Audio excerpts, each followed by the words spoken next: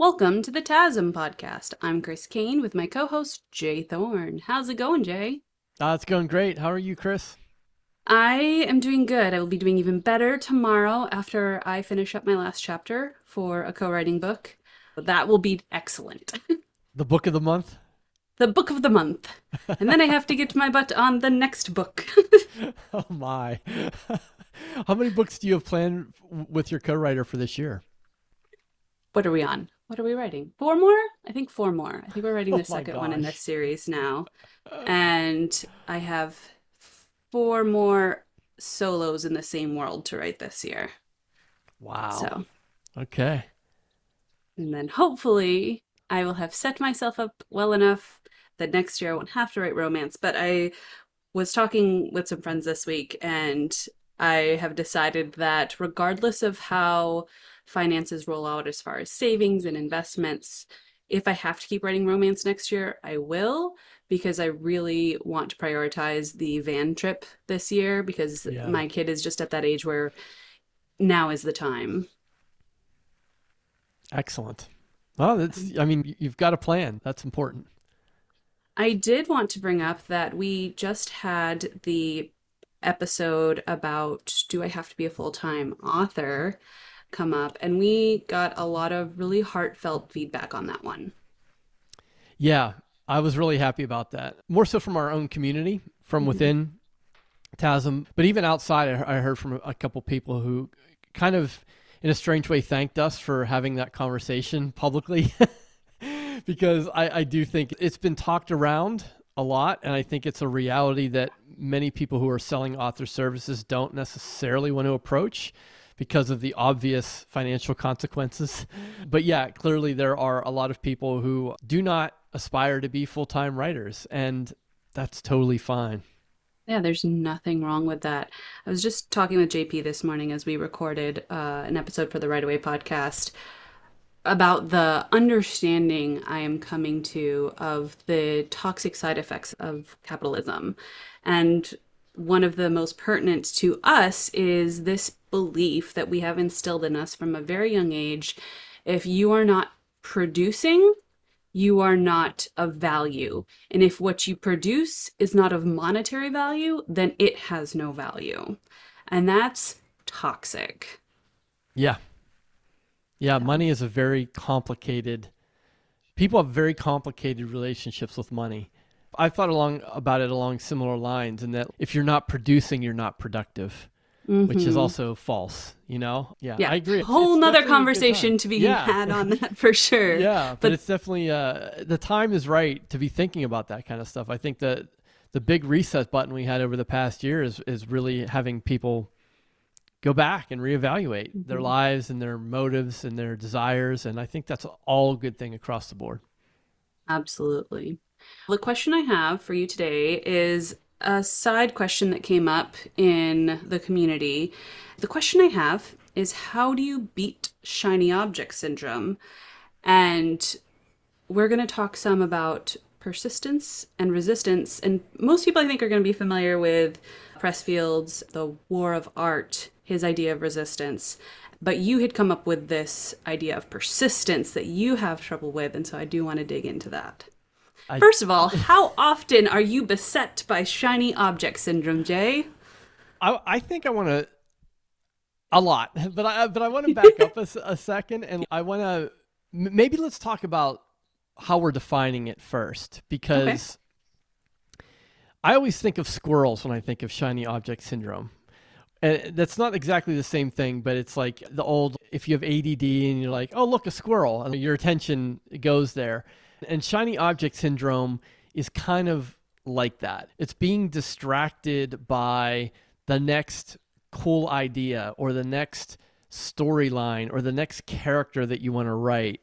It's not related to just work. Like, it could be the next idea you have for the backyard garden you want to build, or an idea you have for finishing the attic, or any number of things. But my definition of it is that the syndrome itself is not necessarily bad. It's how you respond to it.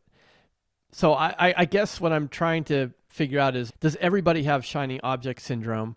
And is it just in how they deal with it that is different?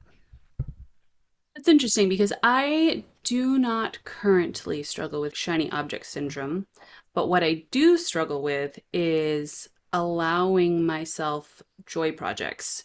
It's kind of the opposite side of that. And I think the reason is because I'm very drawn to shiny objects. And I ruthlessly trained myself when I had low energy and high need to complete projects, to have a financial return on those projects. I ruthlessly trained my ability to focus on joy projects out of me. So that's the negative side. If you are ignoring your shiny object syndrome 100%, there's a negative side to that. Interesting. So yeah, so suppressing it is not even necessarily a solution because it has other consequences to it. Yeah, it's definitely a tactic that can be helpful in extreme circumstances, but just like any kind of, for lack of a better word, trauma response, they're useful for the extreme situation you're in, but not normal life. Yeah. Okay. Okay. So if we come back to the question, we were joking like in the Slack that I was gonna I the idea was a shiny object that distracted me from my other work. I was like, I have another book idea now from this conversation. I was going to call it The More of Art, featuring the force of persistence instead of resistance.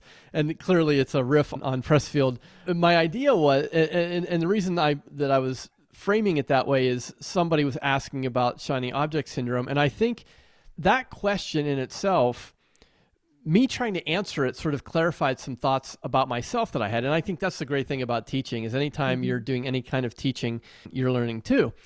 And I know we have differing opinions on Steven Pressfield, or his work, I should say. I'm sure you think he's a wonderful human. I don't know anything about him as a human, so I have no opinion on him as a human. All right, I don't want to make that assumption either. But I love The War of Art. I still do. And I think his idea of resistance is instantly relatable to anyone who's any type of creative. If you say, there's this force that's trying to keep you from doing your work, people go, yeah, I know what that means. And for years, I used that framework to sort of describe what I do or what I don't do. And I think I had this aha moment where I was like, no, that's not exactly right. I don't really have resistance. I'm a workaholic. I have a blue collar work ethic for better and worse. I know you're the same way. You'll work yourself to the bone before you stop. So resistance is not a problem for me. I don't struggle to work. I have the opposite problem. I can't stop working. And the reason I can't stop working is of this force of persistence, persistent ideas. Just nonstop. Like the muse, instead of withholding, is just dumping it on me. That's why I was jokingly calling it the more of art. It's do more. Here's another idea. Here's another idea. And I think I came to that realization. It might have been Kim's question, if I'm remembering it correctly. Or maybe she chimed in. I think I'm just scratching the surface of that. And I think it was part of this conversation. But I think it is a problem. And I think it might be a smaller subset of creatives that have the problem of persistence versus resistance. But this idea of just nonstop. And I know Zach has said this a number of times. He's like, I have more ideas than I could ever write in my lifetime. That's not my problem. And I suffer from that too. And I think a lot of people in our family have that same issue of, I don't know where to go next. I have so many ideas. I have so many things I want to do.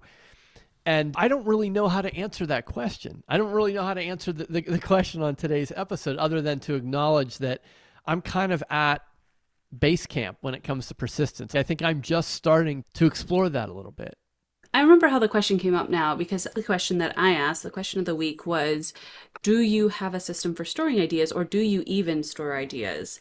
Or do you assume that if it's a good enough idea, it'll stick around a while? And I sometimes will store ideas because my brain is like a sieve, my memory is like a sieve, and really good ideas that I then later remember enough that I wanted to do something with it but can't remember what the hell it was, fall through my brain, that I do try to at least write things down so that if later they do come back to me, I can at least go and look and see what was the spark so that it can set me on that path again. But your initial response was, no, I just assume the ideas will come back. But then you had a light bulb moment. Yeah, that my gut response was no, I don't need to remember them, and that's true to a certain Mhm. degree. Like I don't necessarily, and this is how I think I ended up phrasing it was I don't write things down to remember them. I write them down to forget them because if that thought comes into my mind, I will ruminate on it and I will just turn it over and over. And usually that occurs between 2 and 3 a.m. I can't let it go. So I get it out. I write it down. Sometimes I'll just dictate it into my phone. Other times I'll type it in Notepad or I'll write it on a scrap of paper. But I have to get it out so that it will leave me alone. And I think that's the best coping mechanism I have right now. And it's why I sort of initially said, I said, absolutely, I don't write things down because I'm afraid of forgetting them, because that's true. But I, in fact, do write them down, but it's more of a head clearing process than anything else. Yeah, I have this quote from your comment that I'm going to read that resistance tells me I can't swim. There's no water. I'll drown. So I should quit. But persistence sends a tidal wave across the Atlantic and convinces me there are 17 ways I can swim through it. We've talked before about how we make decisions and the fact that it kind of doesn't matter as long as you make one and move forward on it. With this particular shiny object element, how do you sift through the ones that do pop up again later? Does it often just happen to be whatever one happens to come around when you have an opening in your schedule for a new thing? It could. I've recently been using Workflowy more as just sort of an idea brainstorm capture device. And so I wrote the more of art in Workflowy, and I put a few general thoughts. And this was what, a week or so ago. Yeah. And then I left it. And I haven't been back to it. And I haven't been thinking about it consciously. Like maybe I have been subconsciously, but that's been sort of my method now is I get the idea into Workflowy from whatever note I originally took it. So if it was on my phone or on a napkin or whatever, I get it into Workflowy, and then I'm looking at Workflowy every couple days or so, and I'm just glancing and I see top level bullet idea project ideas. And some of them will sit there for 6 months and then I'll pick them up. Some of them I might never do. Some of them I end up deleting because, like, here's one I deleted. I had this idea that I was going to buy a laundromat and I was going to earn passive income by being a laundromat owner.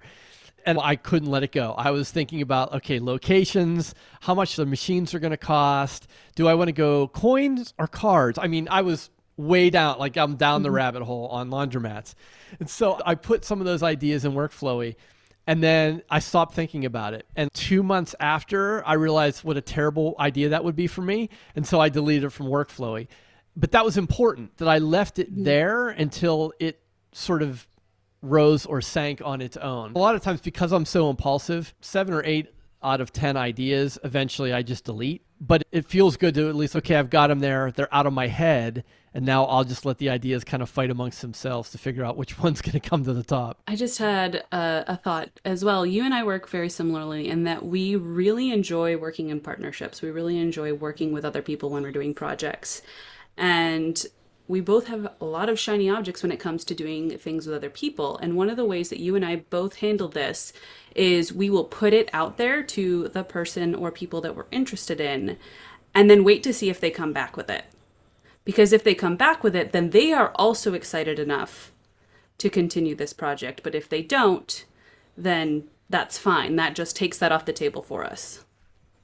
Yeah, totally. It's this idea of if you're forcing it from one side, it's probably not going to happen. And that's been my approach with collaborations, for every collaboration pretty much. I mean, even like sort of one we're working on behind the scenes, I wasn't like, Chris, we have to do this. I was like, what do you think? And then if you came back and were like, yeah, that's really cool, and the conversation kept going, then I would know, okay, then you're as equally excited about it as I am. Whereas if you don't say anything, or you say, maybe sometime, and you don't put any kind of specificity around when we revisit, I go, okay, that's just not really grabbing you that way. And that's totally fine too. But that is a good litmus test, because if whether that's a book or any type of business opportunity, whatever it happens to be, if the other person doesn't reciprocate pretty much right away, then it's probably going to be an uphill battle and probably not worth doing. In this particular instance, as the person being asked, hey, what do you think about this project? I will by default put space between when we talk about it because I'll be really excited in the moment. Everything, every damn idea, it doesn't matter what. I will be very excited in the moment. And I'll say, hey, let's revisit this in X amount of time. So this is a key for people who also have shiny object syndrome to talk about it, and then put a specific amount of time so that you can think about it and say, do I actually have time for this? Do I truly have energy for it now that the initial conversation has passed? And then you can say accurately, yes, I have the energy for this, or no, I don't, or here's a specific time in my calendar when I have the energy for this because I really want to do it, but I don't now. Time is such an important ingredient in this. Whether you're talking about partnerships or your own ideas and objects, I couldn't agree more. Like you're most likely, if you're a lifelong learner, you're going to be excited about any new idea pretty much off the bat. It's just a given. But how excited are you 3 weeks later? Or 4 weeks later, or 5 weeks later? I think that is incredibly important, because I have been in those situations both by myself and with someone else where I had this idea and then I laundromat it and then I go, oh no, this is not a good plan for me right now. And it's time that does that. And what's even more interesting about it is that time will benefit you whether you are thinking about it or not. So in those 4 to 5 weeks, if you're really thinking hard about it, you're going to benefit from the time. Or if you say, I'm going to completely forget about it and come back to it and see how I feel in 6 weeks, you're going to benefit from it. Like, you can't lose by putting some space in between the ask and the commitment. I think that's what you are by default doing with your lists, and you're writing it down, dealing with your own individual shiny objects, because I think that's what I do as well. My life's pretty strongly structured by deadlines, even if it's not a specific point on the calendar. Like, I have to have this done by this date. I generally know, like, okay, I have to have XYZ done this month. And so I know that after a certain period of time, I will have a space where I will be able to engage with shiny objects after the project is done. And if you say you're struggling with like how you're dealing with your persistence, but intuitively, I think you have built this system of record, put time in. And then Yeah, that's fair. I mean, was it a conscious construct? No. I mean, it's more of a coping mechanism. It's more of a reflex than anything else. And I don't necessarily know if it's the best approach. I just know it's the one I've used. And because I have my hands in a lot of stuff, I thought it was interesting, the conversation that you and JP were having too, about being singularly focused versus being kind of, spread out. I have a hard time with a single focus for a long period of time on a single project. With so many things going on, I need some type of coping mechanism as the new things pop up, and to be able to filter through those. I don't know, if someone is dogged by persistence and they haven't tried writing things down to forget, you might want to try it. It might help you. And I think if you combine that with a little bit of time between the ask and the commitment, then at least it's something. And I think for most people, if this is a writing shiny project versus a different writing project that's getting a little old and dull and tarnished, finish whatever stage you are on of the project you're on. If you are first drafting, finish that first draft. If you are editing, finish the editing. And feel free to split up your day, but make sure that you're continually working forward on the project that's not as shiny. Yeah, I think that's where persistence and resistance kind of gang up on you. Yes. They're like, here is a bunch of new ideas. And by the way, don't bother finishing that one you're working on. And that's a double whammy. Yeah, you need finishing energy. And I've always used finishing energy as more of a carrot. It's okay, you're going to be able to chase that shiny object, but not until you finish this one. And if you can stay disciplined and do that, that makes a tremendous difference. Absolutely. Well, what is our question for our listeners this week? I'd love to know if people suffer from persistence. And should I write the book called The More of Art? Yes. And if anyone has any coping strategies that are different, please do share them.